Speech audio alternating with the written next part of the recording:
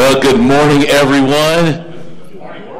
Good to see y'all. Grace and peace. Welcome to Bible study today.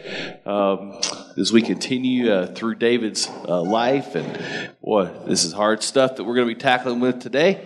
But hopefully, our hearts will be in a place where we can hear and receive and be changed by what we hear together.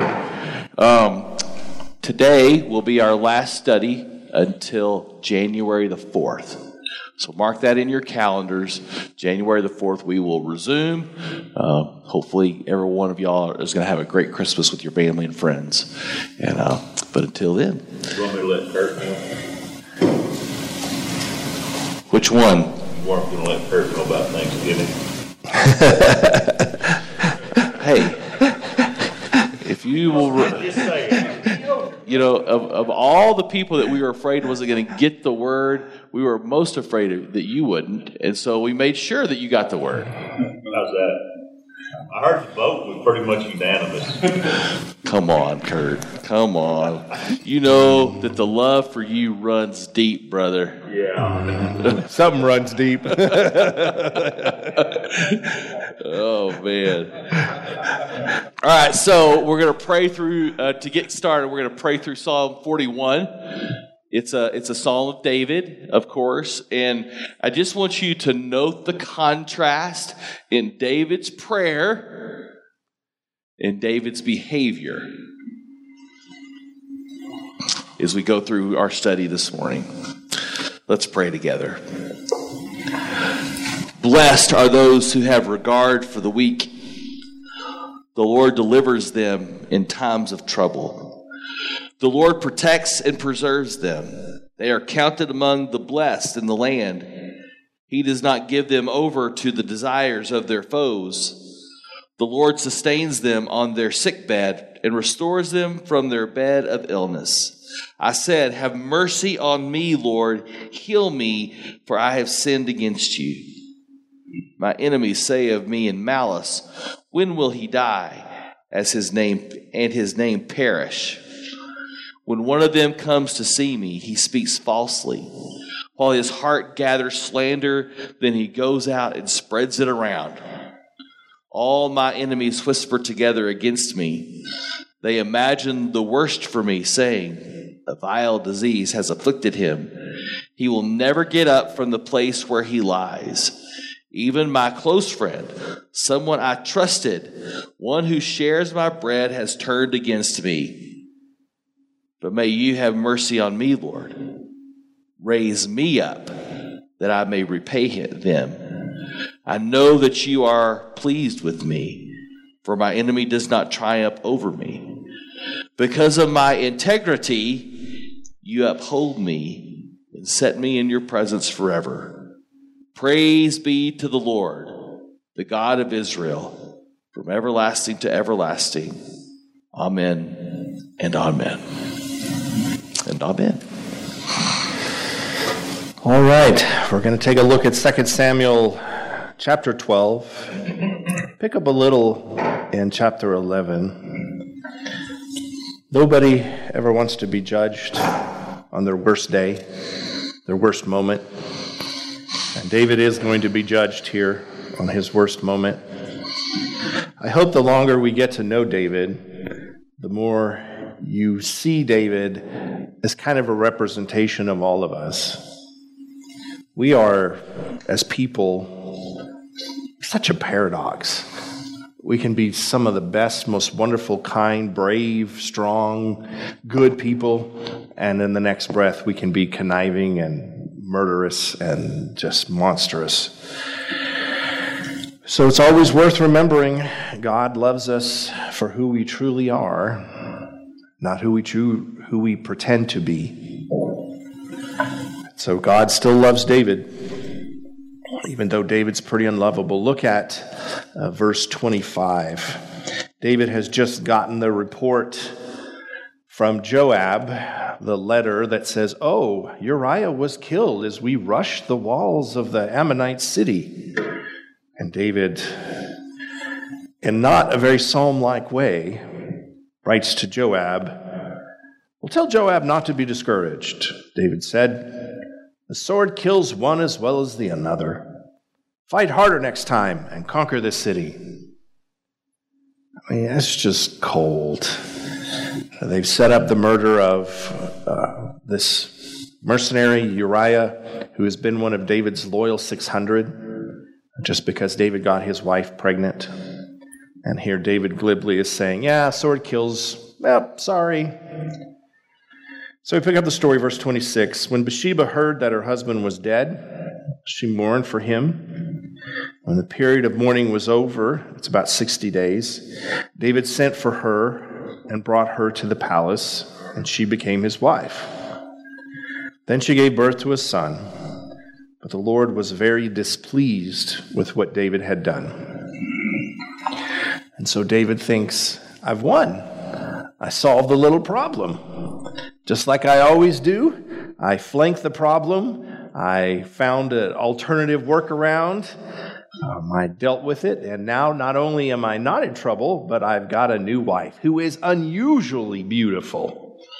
So problem solved, right? Except for God is upset. David has been anointed to be leader. And one of the things that we'll get into that it's hard for us, we generally are of a mindset where we think God judges just us individually. What we do is what we do, and the consequences of what we do affect us, which is true. But it's also true that when God puts us in positions of responsibility, He gives us authority, like being a father, being a boss, being a king. Other people's lives depend on your choices. And so your sins can kill someone else. My translation says that but the thing David had done was evil in the sight of the Lord. Yeah, that's better. No, I was, and so that's what I was gonna get to that. So thank you for bringing it up. So how did this whole mess start? David didn't go to war, and he should have gone. Okay, and then the thing after that, he saw. Right? And remember how last week we tied that back to the Adam and Eve story? That Eve saw that the fruit of the tree was pleasing to the eye. Right? And so it's David, and so just think about that. As Pastor Kurt was saying, how many lives have been affected by David's choice so far? Well, David's has. Bathsheba's has. Joab was probably emboldened a little bit more if he even needed it even more than that. Joab, he terrible. Joab's life has. Uriah is now dead, and if you miss it, you almost gloss over it. Other people died because of these orders that were, and so normally David would say, "Well, gosh, now I got to go deal with this." And now he's just very cold, got it handled. Because all of this was becoming good in his own eyes. But now, what was the translation again, Joey? It says, but the thing that David had done was evil in the sight. Evil in the sight of the Lord. Those are the eyes that matter. Right? It is God that determines good and bad, good and evil. When we get in that game, we start making choices like David has, and we can rationalize them to the moon. There's a lot of unintended consequences with our bad choices that you may find out 10 years later. Sure, exactly. Yeah.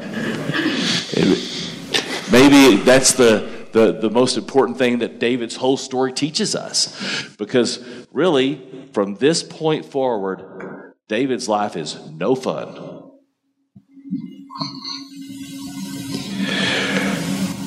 So it gets ugly. God is saying this is evil. One of the cultural bumps that we're going to hit here is that so much of our morality is based on biblical values, that sometimes we begin to think what we have in modern society is biblical values. And I think it was true until more recently we've taken some, obviously, left turns in some morality. But one of the things that the Scripture treats very differently than the way we would in society today is illegitimate children. Bastards are treated in God's eyes very, very poorly. He does not want them to exist. Let me try to give some of this weight to you out of Deuteronomy 23. This is one of the original laws about, they call them mamsers in Hebrew, which is bastards. 23 verse 2. Those of illegitimate birth and their descendants for 10 generations may not be included in the assembly of the Lord. So just wrap your brain around that. If you're illegitimate, you cannot go to the temple or be involved in Jewish celebrations up to 10 generations. This is one of the most severe restrictions that he places on anybody. And it sounds unfair to us, right? Because a child hasn't done this. A child hasn't asked for this. But it is not something he wants to exist in society. His standards for marriage are very much higher than ours today. In addition, mamsers cannot marry other Jews, which puts a severe restriction on their ability. And part of it is because of this, stigma for 10 years. It's really, really hard on them. So how many wives did David have? Probably north of 100 at this point. So it's okay to have multiple wives and have multiple kids? Yes. Yes. And here's the other real hard thing. So the only thing that makes it adultery is that she's married. If she had not been married, they wouldn't have considered it a problem. I'm just giving you what they believed at that time. So, but to take another man's wife is seen as the height of adultery. So, it's a bad situation. A mamzer cannot become king. There's no way. They cannot inherit. Now, we appreciate what Jesus did when he comes, right? And he changes this treatment. But that still doesn't negate the way God originally wanted the world to be, where there were not illegitimate children.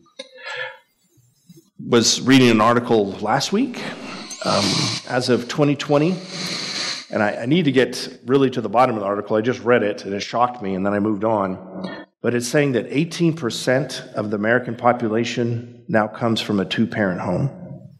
I believe it. I mean, think about that. What are we setting ourselves up for? And obviously, I think everybody deserves grace, but when God was trying to put the world together, he was saying, yeah, this is really hard on a child. Let's not do this. To have single parents or no parents or stigma. Joe, I want to go back to part of the comment that you made. You said it's okay for them to have 100 wives or whatever, but not this. No. Like when we read about David and Solomon's love lives, the writers don't say anything negative about it, but you're left to make a judgment about it. And when you read it in the context of Genesis 1 and 2 especially, which you're supposed to read all of Scripture in the context of Genesis 1 and 2, right? That's what we taught you this whole past fall. The intent is for one marriage. When a man leaves his mother, his father and mother, and clings to his wife, the two shall become one. It's done. How does then if you're going to marry again, how then does a person return to his father and mother? And then you see, it's like you'd have to back that out 100 times. That is not God's intent. So you have to dig back these layers, and God's having to kind of undo a bunch of junk that we choose to say is good. And so it's not criticized, but talk about their lives, especially Solomon. Still good. It causes many problems. And that's my opinion. Yeah, no, I think it's right. And generally, it's just the king that's doing this in Judean society, which I don't know if that makes it better, but it's not that common to have multiple wives amongst Jews, just the nobility and the king. But anyway, so chapter 12. So the Lord sent Nathan, the prophet, to tell David this story. There were 2 men in a certain town, one rich and one poor. The rich man owned many sheep and cattle. The poor man owed nothing but a little lamb that he worked hard to buy. He raised that little lamb, and it grew up with his children. It ate from the man's own plate and drank from his cup. He cuddled it in his arms like a baby daughter. So a couple strange things going on here. Instead of just coming in and saying, as a prophet, David, you're screwed up, you idiot. I'm here to bust you. What's wrong? They continue to go through this process that will become what rabbis do. This is the way Jesus teaches. The scripture wants you to come to the conclusion yourself. It's seen as in poor taste if you have to tell somebody what the right answer is. So you tell this parable, you tell this story. Again, this is why Jesus does what he does. I believe this is the way God works in life, that he wants us to understand the circumstance and then have, the light go on, as opposed to mindlessly saying, rule number 4 is, and thus I do this. So obviously we're describing David and Uriah. Uriah definitely would be the poorer. Remember, his country was destroyed by the Philistines, or the group of people the Philistines traveled with. So he would have been a refugee with nothing. He had to work his way up as a fighter with David. And was Bathsheba really a catch? Was she something valuable? Maybe to the world, right? Well, I think she was. I mean, they said she was a looker. She was good looking. There's no denying, wow, that's a wonderful woman.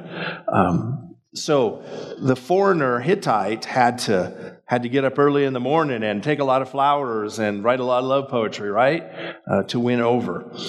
This sense of cuddling the lamb and feeding the lamb, that may sound normal in our society today with some people going crazy with animals, but this would have been shocking behavior. Hebrews do not keep pets. They don't cuddle their animals. Okay, so they're saying he is extreme to let her eat off his. I mean, it's not the way it's supposed to be. So it's extreme. Uriah really is just. This is all he has, and he loves her above all things. So here's a fun trivia question for your next Christmas party. At what time of year do the Hebrews cuddle their animals? Yeah, just one time. Anybody? Who said it? That away, Gene. Yep. During Passover. And then what do they do to it? They cut its throat. Careful with that cuddling, it leads to bad things.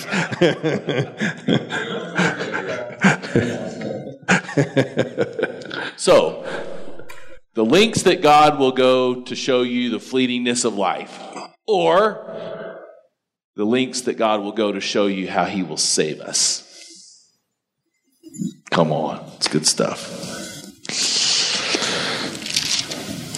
He cuddled it in his arms like a baby daughter. One day a guest arrived at the home of the rich man, but instead of killing the lamb from his own flock for food, he took the poor man's lamb and killed it and served it to his guests. David was furious. As surely as the Lord lives, so this becomes a vow, he vowed, any man who would do such a thing deserves to die. Oh, yeah. Actually, David, remember that little comment you told us earlier? The sword kills one as well as another. Yeah, it really does. Anyone who would do such a thing deserves to die. He must repay 4 lambs to the poor man for the one he stole and had no pity. And this ends up being sort of a condemnation. David will lose 4 children over this event. And it's really the 4 children that are the rest of his life, his struggle with his kids. So he's going to lose his lambs, so to speak. And then the boom, Nathan said to David, "You are that man. The Lord, the God of Israel, says, I anointed you king." Literally, I messiahed you king of Israel and saved you from the power of Saul. I gave you his house and his wives and the kingdoms of Israel and Judah. And if that had not been enough, I would have given you much, much more. Well, then you have despised the word of the Lord. And then, why then have you despised the word of the Lord and done this horrible deed? For you have murdered Uriah and stolen his wife. From this time on, the sword will be a constant threat to your family, because you have despised me by taking Uriah's wife as your own. Because of what you have done, I, the Lord, will cause your household to rebel against you.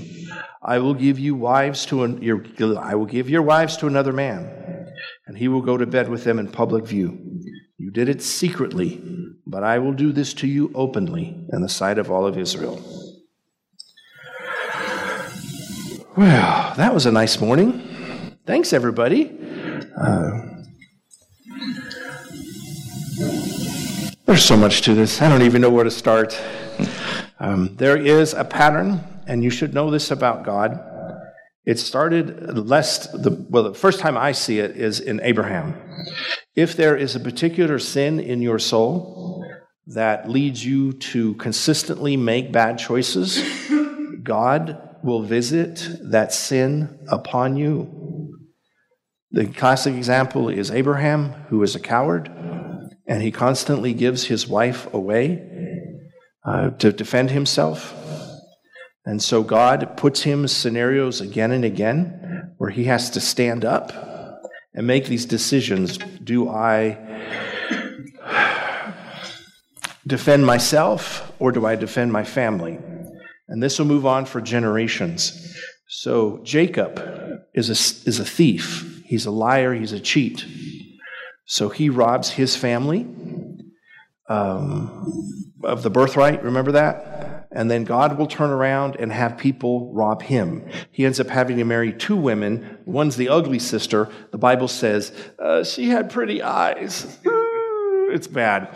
Her name meant cow in Hebrew, which is bad. So he wanted the ewe and he got the cow. But anyway, so he got cheated. And it's this pattern over and over.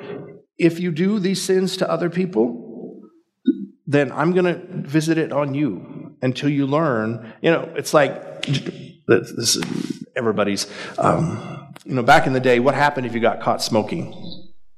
What did your parents or grandparents do? Exactly. You had to smoke the whole pack till you're sick of it.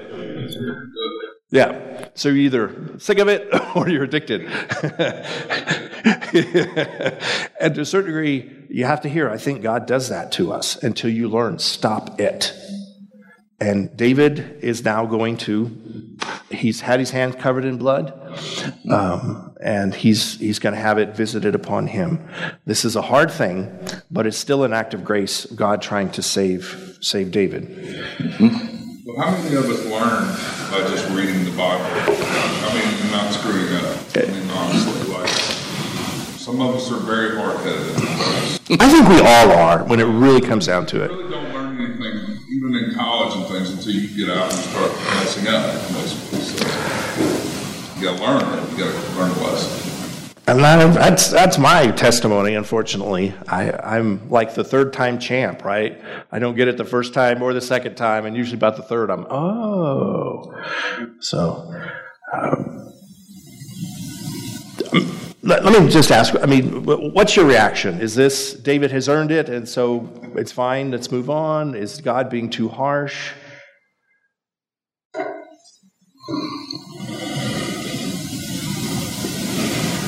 think he knows what he shouldn't do, and should do. He does it anyway if it's wrong, so. And David has seen, obviously, God do amazing things, right? And so how did he really think he could keep this from God? How do you really think you can keep those things that we hide from God? Steve and I can make a confession to you. How many funerals do you think we've done together now? I mean, both of us. I mean, it's too many. Yeah, it's a lot. It all comes out. You may think your kids don't know. You may think it'll never be known. Strange pastors that come in and do it hear the stories. It all comes out. Deal with it before we have to deal with it at your funeral. Okay? Just a nice request there. If you don't, then God will deal with it when you get up there. And we all have stuff. We all do stupid things. We've all got pasts. Just like God said, you want to deal with it secretly? I'm going to deal with it publicly. Much better to work it out with God, put it to rest, make amends, and then move on. Instead of all these, we try it, we work it, and then people end up getting hurt.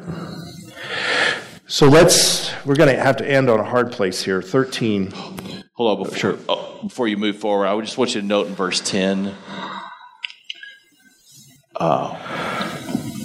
If you were to ask David in the middle of all this, if you were to come up, David, do you despise the Lord? What's David's answer going to be? Of course not. No, of course not. He made me king. But just note how God, it's like not only is there's this great mourning over what David has done and what Uriah has done, but God just incisively just points out there has been a breakdown of relationship. You have despised me. Like this person who was the man after God's own heart, something has drastically changed. Because when we are in this place of covenant relationship with God and things are good and we are discerning good and evil according to God's standards of good and evil, things are well. But it is like when we choose to be wise in our own eyes. Remember, David prays in Psalm 131, my eyes are not proud, my heart is not proud, my eyes are not haughty. Right? That leads us to this place where we are in this rhythm of despising the Lord. And we may think, and just like David did all throughout this, he thought it was good. Good, I'm going to cover my butt. It's going to be good. We're going to be able to move on. No. Despising the Lord is never good. That's always raw. It's always evil. So a covenant is what God says we should hold to, right? So when you get married, what do you make? Covenant. So Uriah and Bathsheba had a covenant together. Covenant and marriage are the same word in Hebrew, berit. So when you break a covenant, it's not just with God, but if someone else has made a covenant. But this is where it gets really hard. David then confessed to Nathan, I have sinned against the Lord, which Steve read to us in the psalm. So to David's benefit here, he fesses up. He's been caught. He knows. He confesses. I was going to read just this is beautiful. What David started to try to turn this thing around quick. I wanted to, we've kind of left behind Saul. So I just wanted to read a couple accounts of when Saul was caught in sin and see the contrast. Verse 11, 1 Samuel 13. What have you done? Samuel asked. Saul replied, when I saw that the men were scattering, and that you did not come at the set time, and that the Philistines were assembling at Michmash, I thought, now the Philistines will come down against me at Gilgal, and I have not sought the Lord's favor, so I felt compelled to offer the burnt offering. Who was the problem? All the other people out there, right? Now, eventually he got to this place where I had not sought the favor of the Lord, but he still had to take matters into his own hands. But he was blaming his circumstances. He was blaming the people out there. All right, the second time, just real quick. This is when he did not complete. He took some of the plunder and let the king live. The king of the Amalekites live. This is 1 Samuel 15. But Samuel said, "What then is this bleating of sheep in my ears? What is this lowing of cattle that I hear?" Because they were supposed to kill him. Saul answered, "The soldiers brought them from the Amalekites. They spared the best of the sheep and cattle to sacrifice to the Lord your God, but we totally destroyed the rest." Again, he's blaming. It's their problem. We didn't. This is for you, God. And David says, "I have sinned against you, Lord." So David repents. And it's all supposed to be over, right? I said, "I'm sorry." It's over. It's not. Nathan replies, "Yes, but the Lord has forgiven you, and you won't die for this sin. But you've given the enemies of the Lord an opportunity to despise and blaspheme him, so your child will die." Which, in our modern vantage point, what did the kid do? The kid didn't do anything. Why hurt the kid? Part of this is the way that we view ourselves, again, just as individuals versus the way that they viewed themselves. David would have really perceived his identity as his family, especially his sons, in their sense of having an afterlife. Your son is your inheritance. Your son is what you want above all things. Son is what makes you good, again, that you can produce. And so David, in his sin, has produced a child that God did not intend to exist. Now, sure, God could have stopped the conception, but if you expect God to be your nanny, then you don't know the God that you serve. This life is about him teaching us how to make good choices or how to deal with the consequences of our choices. And so he is having David face it here. There will be life, but what is the consequence of sin? Death. That's an absolute. God doesn't wave his fingers and it goes away. We sometimes get really spoiled because we think, oh, well, I've said I'm sorry and the sin is taken away. But who's taking away the sin? Christ. It's his death. There is death to pay when we create these sins. So David is going to experience it. And I think we better stop here because this is a big topic. Why does the child die and why does David get to live? But other questions, worries?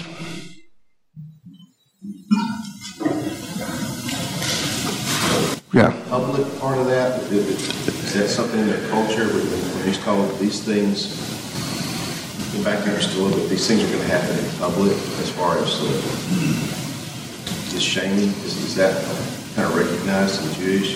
Where's the public part of that? Why does that? Yeah, so God attaches his reputation to the nation of Israel. The rest of the world is going to think of God what Israel does. Remember, God's point was that Israel spread the message to the whole world. So what happens when you hear about a very famous pastor that, goes south? I was sticks money in the wall. Sticks money in the bathroom. What's that about? Or Ravi Zacharias, which you may have known him. He was an Indian apologist, great Christian speaker. Read many of his books, admired him. He was an absolute dog, running prostitution houses and just horrible. And it destroys the reputation of the church. It eviscerates it. Jimmy Swaggart, right? Yeah, we never forget him, yeah. And he was a great musician, like my grandma had his LPs, right? Yeah. I was flipping around on, was it Netflix or one of them, and they're making a Tammy Faye special. And how many years it's like 30 years. Yeah, who cares? But no, they'll never let it down. So God trusts us when we bear his name. When we run around and say, yeah, I'm a Christian. I do this, I do that. And then they see us killing people so that we can get their wives sleeping around. It affects God. It hurts God. Do you think that's why God doesn't grade on the curve even though we do? I think it's a large part. Because in a sense, he's got to live with us forever, right? He's going to move us into the house. And if he graded on the curve the whole time when we were down here, it's not going to be a great day when we're 70s up there. So, but yeah, you got to know the difference between good and evil, and you got to know how to not do it. Yeah, I'm kind of struggling with God thinks the covenant between Bathsheba and Uriah is very important, but the covenant between David and his wives is not. Because he just says, okay, God, I stole and wrecked your car, so you're going to steal my car and wreck it. Right. How does God reconcile using David's wives as tools against David? I guess is what I'm struggling with. Okay, settle a little bit more. So this is Bathsheba's child. Yes. That's going to be lost. So there's no covenant. It says that your neighbors are going to have sex with your wives out in the open. Oh, okay. And all that kind of good stuff. Yeah. He's kind of using, like I said, I wrecked your car, now you're going to go wreck yeah, he is. This is hard. There's no dancing around this. This is hard. And we got to remember the underlying motive here is not punishing David, it's teaching David and us life lessons. We don't learn easily. And who it is, it's Absalom, his own son, who sleeps with his concubines. So it's not like it's his mother, but still, they're violating the covenant with the concubines. So it's a contradiction. I struggle with this passage a lot because I lost a child, and this really hit me the wrong way. You know, what did the child do, God? Nothing. But you got to stay with God here. You got to go with him, and we'll spend some time trying to piece this out. But very good question. I don't know if I really have an answer.